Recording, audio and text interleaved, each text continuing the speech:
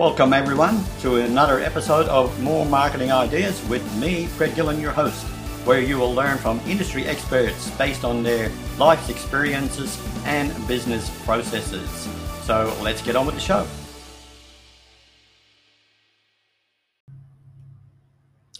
In today's show, I'd like to introduce you to Ingrid Galloway. Now, Ingrid hails from Sydney, although originally from Jakarta, and she is a relationship coach and chief relaxation officer at Kayangan Relationship Coaching. She's also a spa therapist and specializes in helping couples get to know each other in the real relaxation atmosphere. So with that brief introduction, Ingrid, welcome to the show. So Ingrid, welcome to the show. Really appreciate you here and I value your time.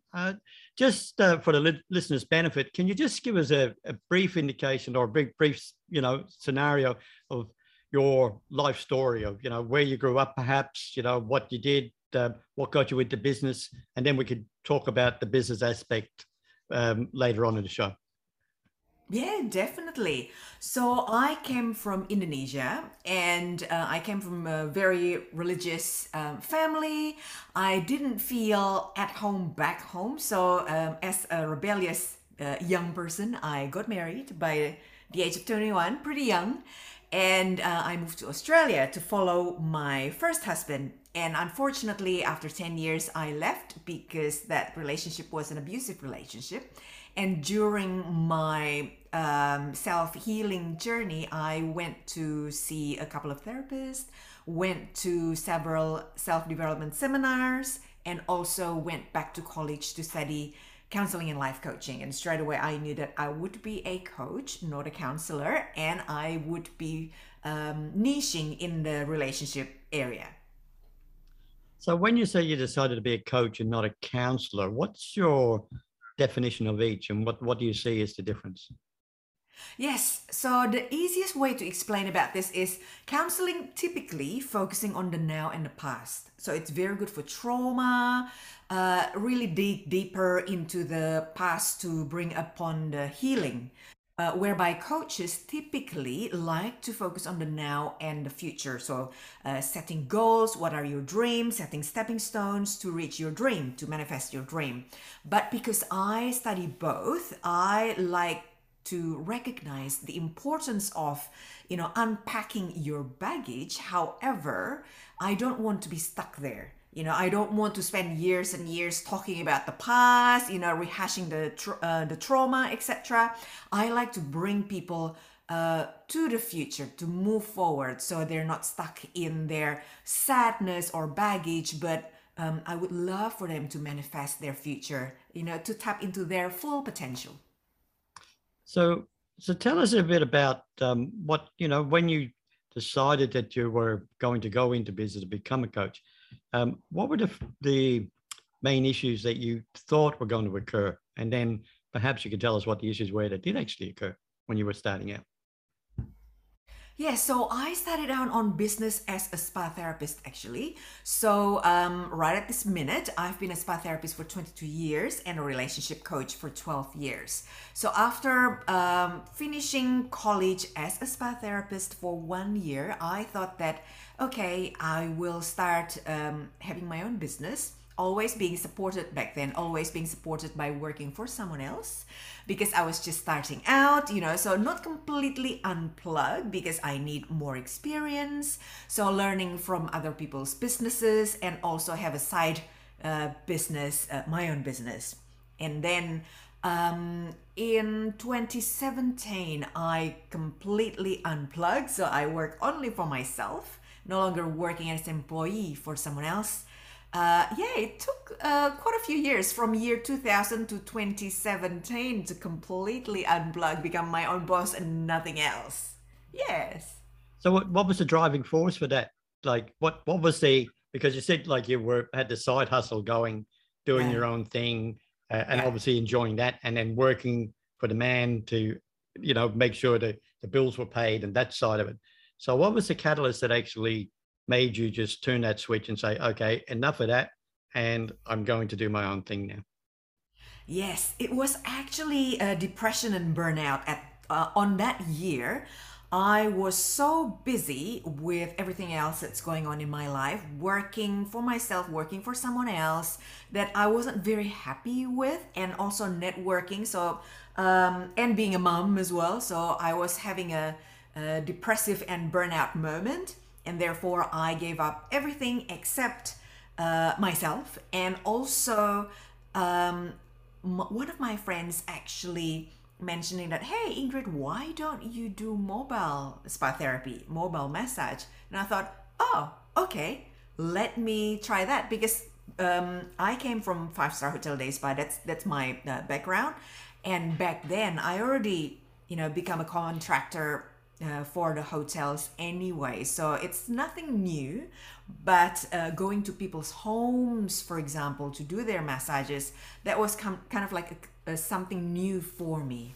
And it worked really, really well. I managed to work my own hours whenever I want to work. I can, so there's a job providing by a platform, and I can pick and choose my own hours, which is great. So freedom. I look into that freedom. Yes. So do you still do both now? Do you still do the spa therapy and the coaching, or have you moved? Yes. You still do both? I still do both, and I love both. So I feel very blessed, and I actually do what I love. So that's why if I go to networking, I say that I am a relationship coach and chief relaxation officer, because that's what I do. Yeah, and that's how we met. Like we met in a networking room, and that's why I asked the Yeah. question, because I didn't realize that you were a spa therapist, because you never bring that up in any of the rooms that we chat in. Um, Yes. so moving forward, where do you see yourself continuing down this path where you'll be doing both roles, or do you see yourself moving more and concentrating in one area or the other? Yes, so in terms of percentage, I would love for the coaching to be more than the spa therapy. But my big dream, if I can share with you, my big dream is I would love to create a retreat center somewhere outside Sydney, and build like a bed and breakfast sort of accommodation, day spa, and family home in one.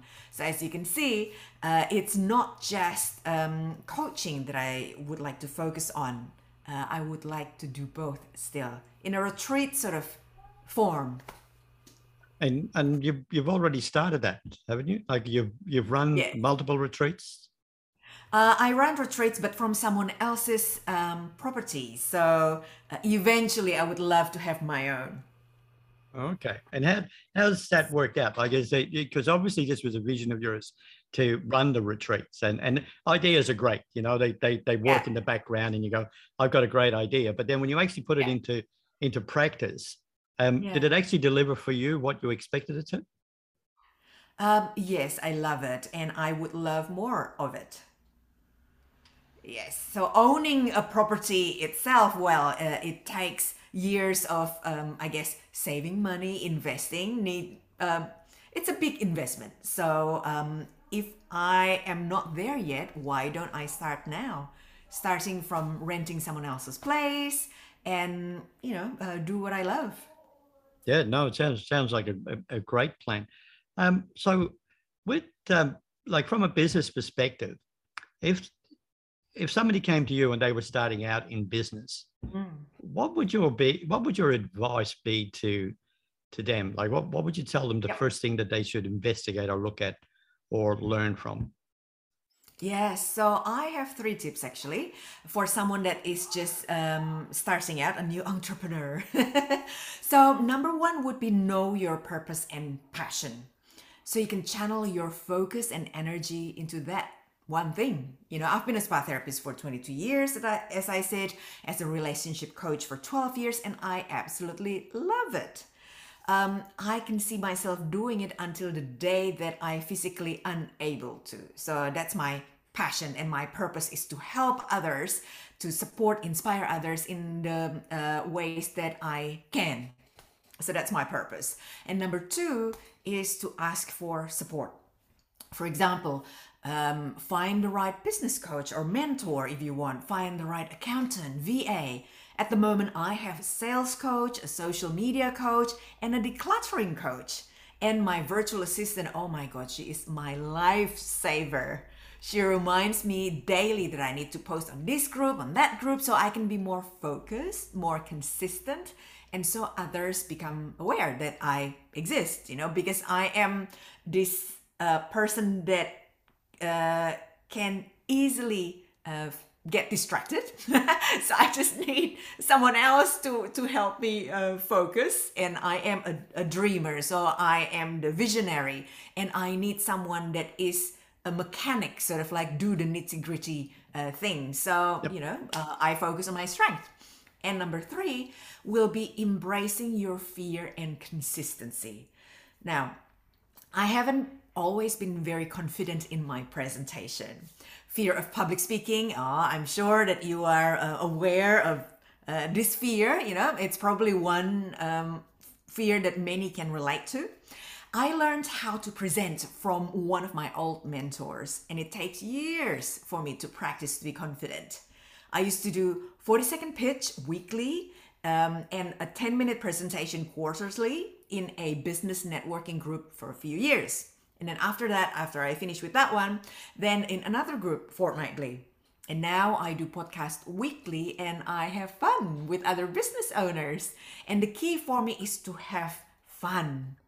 Now, one of the business networking group leaders said that I was the only presenter ever to tell people to make love on her presentation. I just couldn't love myself, and that's my topic, right? Even though I talk business, but I talk about couples, relationship, love making. Hey, I love creating presentations that are engaging and fun. I think he can vouch for that.